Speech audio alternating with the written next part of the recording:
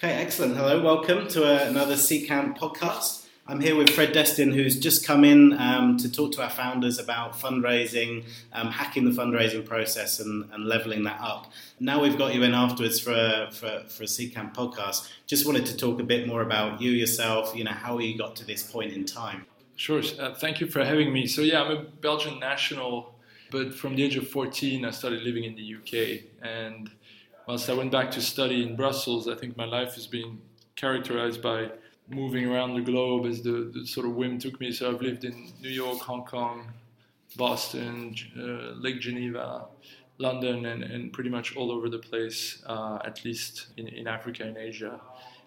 So consider myself very much a citizen of the world. I'm not quite sure where I'm from anymore. Yeah. You studied in Brussels? Yeah, so I went to a school called Solvay, which mixes sort of engineering and finance. It's a very unique degree that was designed in the Victorian era to prepare managers who were both good at engineering and at numbers. So it's sort of a weird hybrid degree. Yeah, and so you went from that straight into finance, right? Yeah, so I actually probably have the worst background of anyone I know to be in venture capital.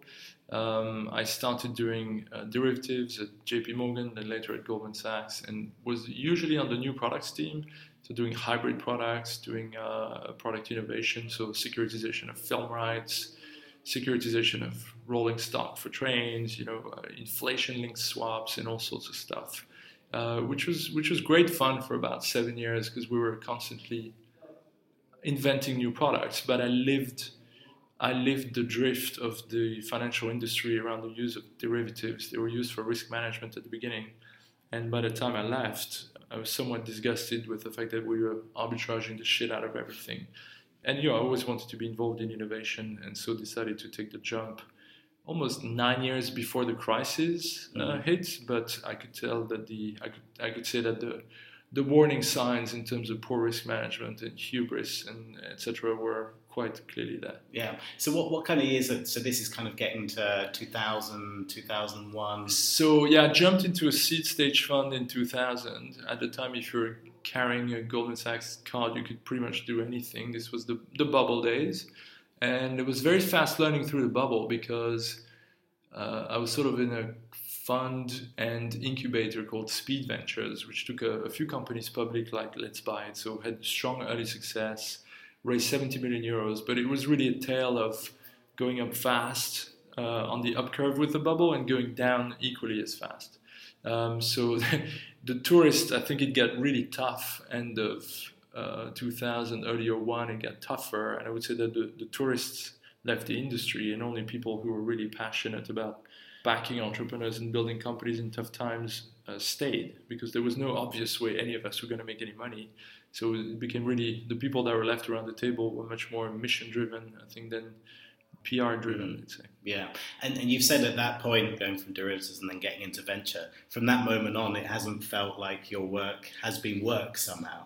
I mean, I guess that seems obvious, but tell us more about that. Well, no, there's sort of the magic moment is when you realize that you stop thinking about Mondays and that, working with entrepreneurs and backing entrepreneurs and helping to build companies becomes part of who you are.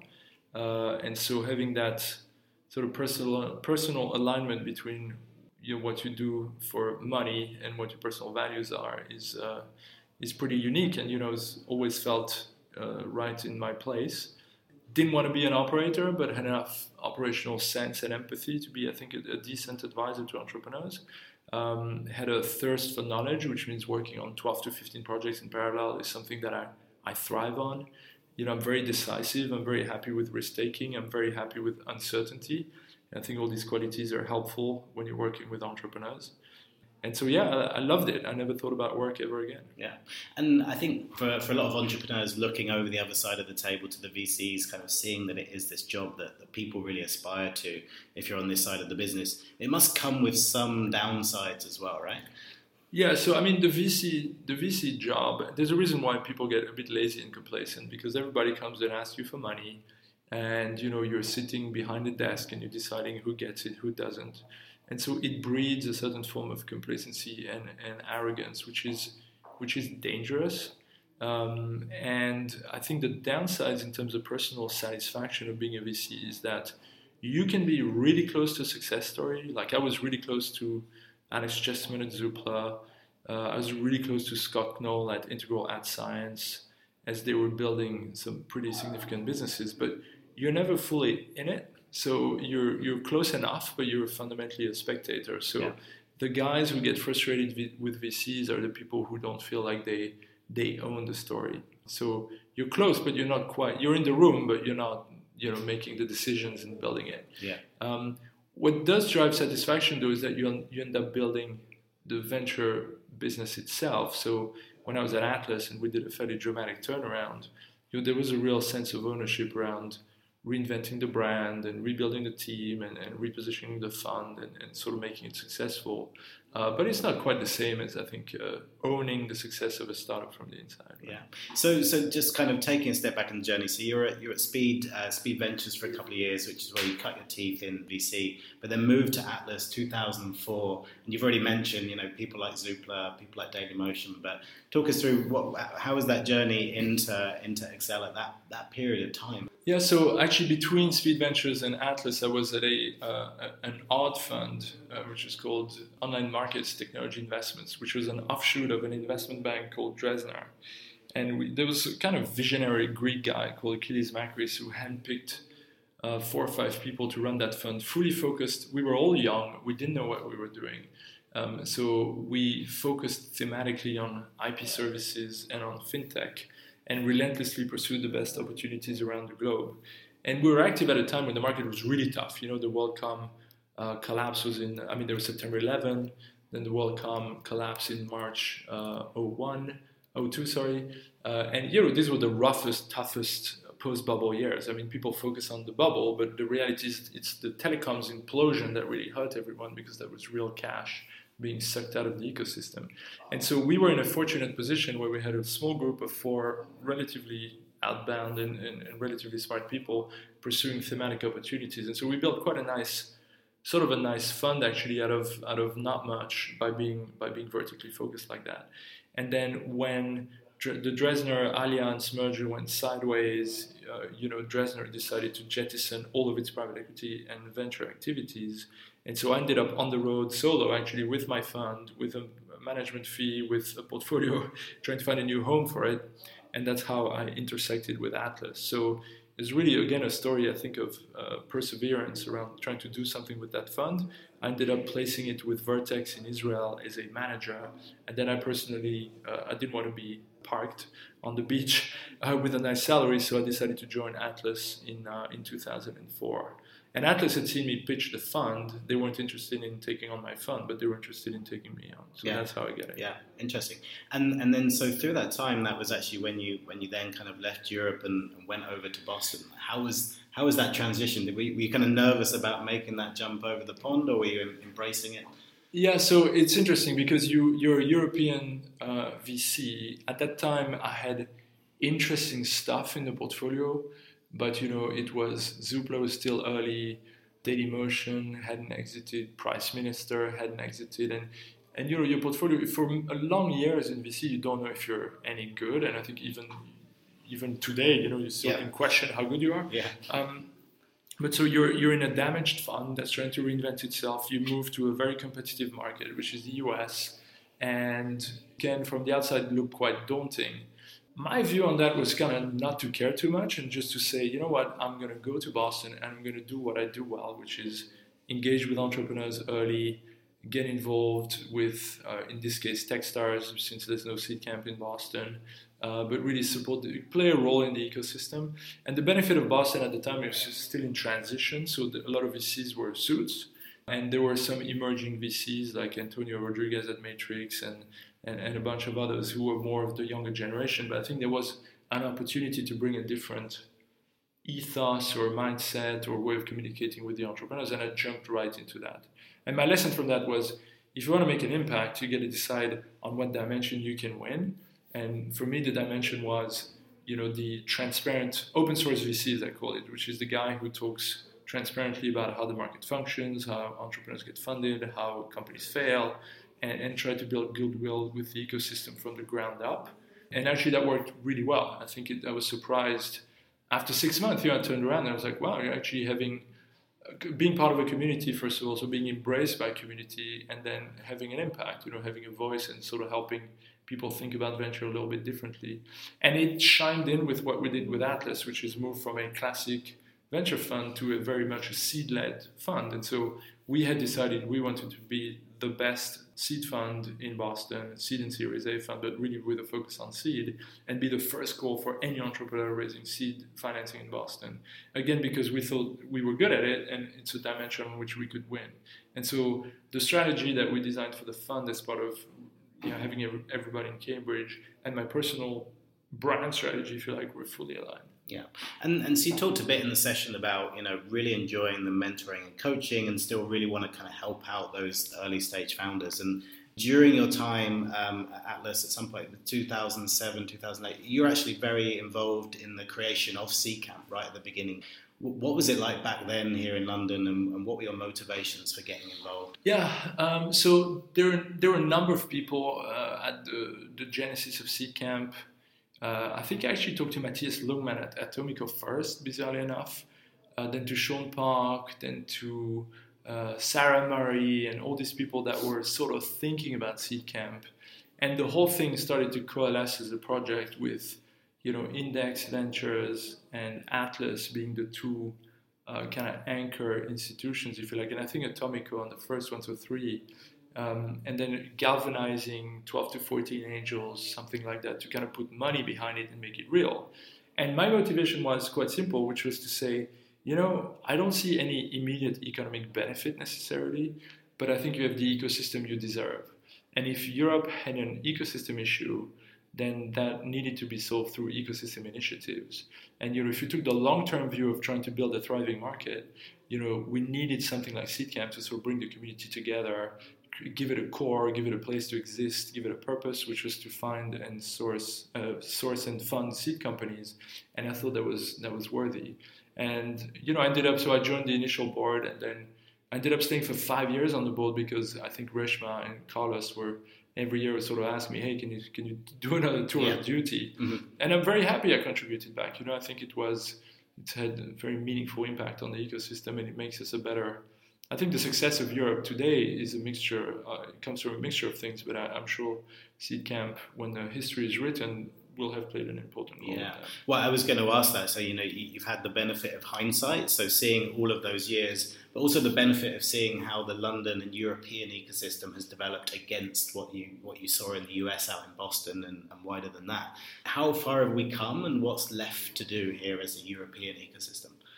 Well, so when I came back in September of last year, I was delighted to come back to Accel, which was clearly a pretty phenomenal platform. But I had serious misgivings about going back to an environment that was somewhat slow, somewhat conservative, etc. And I think the doors have really been blown open in terms of the level of ambition, the desire to succeed, the acceptance of failure, etc. So it's really from a mindset standpoint that you see a lot more freedom and speed, and we sort of unshackled ourselves. It is still striking to me how fragmented the ecosystem is.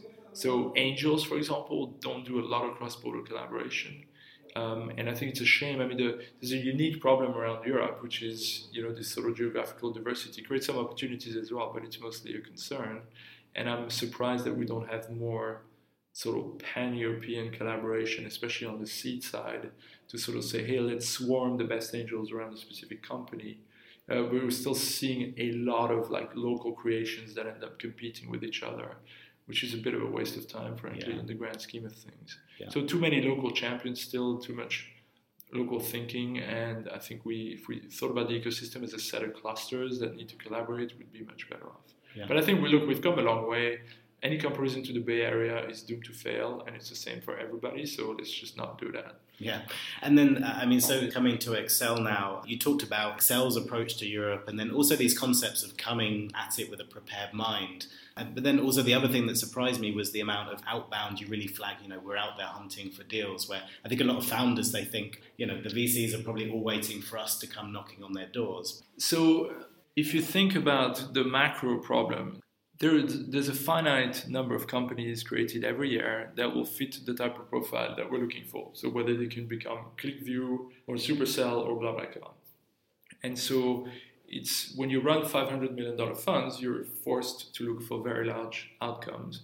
And then the reality is they come from everywhere. We have Prezi in Bulgaria, the Supercell in Finland, we have Wallapop in Spain, we have BlaBlaCar in Paris, we have Katariki in Holland, all of which are high-performing companies, and then Deliveroo in London, right? So needle in the haystack problem, you can't afford to sit on your ass. And so you have to do a mixture of thoughtful and coverage. So the thoughtful piece is what we call prepared minds. So we run them systematically. There are deep dives on segments, blockchain, VR.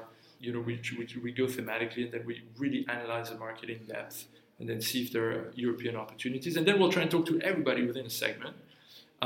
There is outbound, serendipitous outbound, I would say, which is tracking Product Hunt, tracking TechCrunch, using App Annie, using Mattermark. And like you correctly say, we do way more outbound than people realize. And then there's nurturing a network that feeds inbound, which is influencers, angels, power brokers, former entrepreneurs, etc. And you sort of have to do all of the above whilst maintaining a certain level of thoughtfulness. So actually, your agenda is what you decide to put in it, instead of the flow of opportunities kind of dictating where you spend your time. So it's a constant struggle, and it's a sort of a systems design problem. But yeah, we spend a lot of time outbound, which is why I was saying content marketing is probably the best way to get noticed by VCs, which is put out great products, win great customers. We're likely to find you.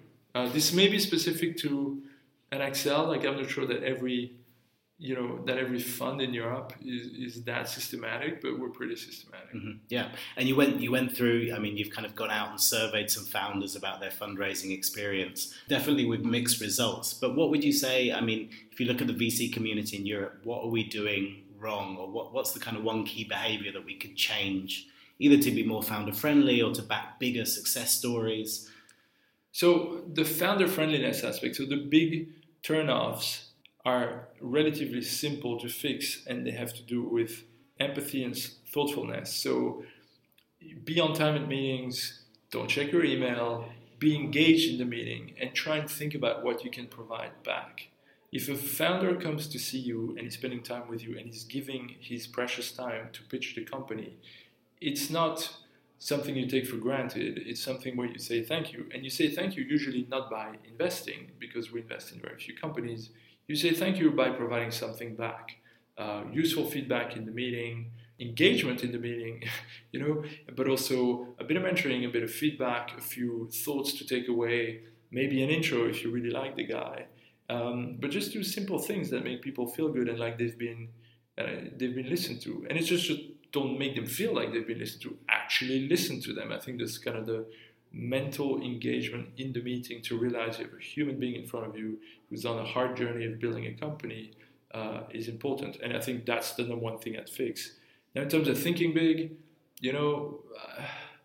we have too many. It's the classic. I'm going to tell you things that everybody knows, but too many people focus on a path to profitability too early. Too many people are impatient in the face of complex problems and let their fear as investors drive them, rather than living the reality of the company. So I think the more we can be in the reality of the company, what the team can actually achieve, whether you have talent gaps, whether the market timing is off, etc., the more you can live in the reality of a business instead of your own view of where the business should be, the more you're going to build healthy, two-way, transparent, and collaborative relationships with your entrepreneurs.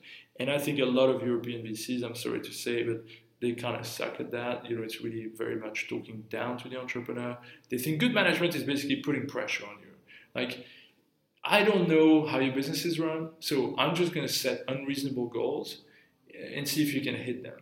And so that sort of relationship is not one where you can build trust.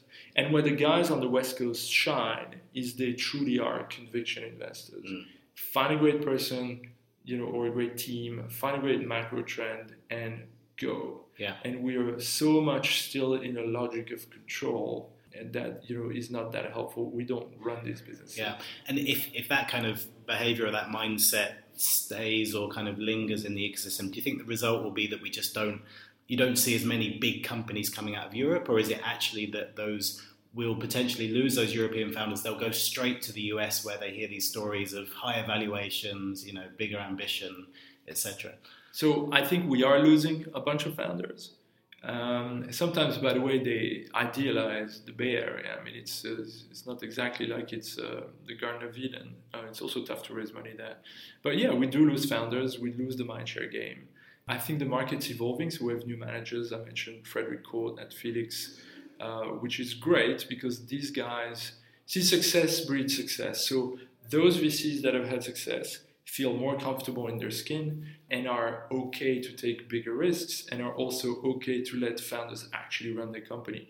Those people that have not had success tend to be more and more anxious and tend to be in a logic of control, which perpetuates itself. And part of the issue is we have too much public funding in VC, right? So there is not enough natural selection of managers because a lot of managers are being propped up by public funding, which then leaves no room for genuine, high-quality, battle-tested new managers to emerge. And so I think it's evolving nicely. It's been moving quite fast in the last 3 years, but there's still some work to do. Excellent. So we, as is tradition on the CCAM podcast, we're going to leave with a shameless plug. So is there anything you can think of that you want to tell the listeners out there? Well, so I want to actually plug my former partner, Jeff Fagnan at Atlas, which is now called Accomplice for a specific reason. Jeff has done the most work of anyone in Boston to get the tech community engaged in charity through, for example, Tech Gives Back, which is a day of community giving back for the entire. We used to bus 800 people on various sites in Boston with something called TUG, which is a fundraising initiative where the tech community selects 5 charities that have to do with technology and education, and then these people pitch, and actually the winners get some money. And a number of initiatives like that, there's a couple more, around getting the tech community engaged in giving back. So I'm just back from the US, and I've sort of been thinking about that as a theme, which is how do we get the tech community more engaged with also local communities like Tower Hamlets, etc., to see whether we can contribute something back. And so my plug is to Jeff, and sort of setting the challenge to myself to do something about it. Awesome. Excellent. Well, thanks for coming on. If people want to follow you or follow Accel, how do they? So I tweet quite happily. I enjoy tweeting, and I'm at fdestin, DESTIN. On occasion, I write a blog when I don't think it's noisy, but thoughtful. And otherwise, you'll see me around the conferences. Cool. Excellent. Thank you.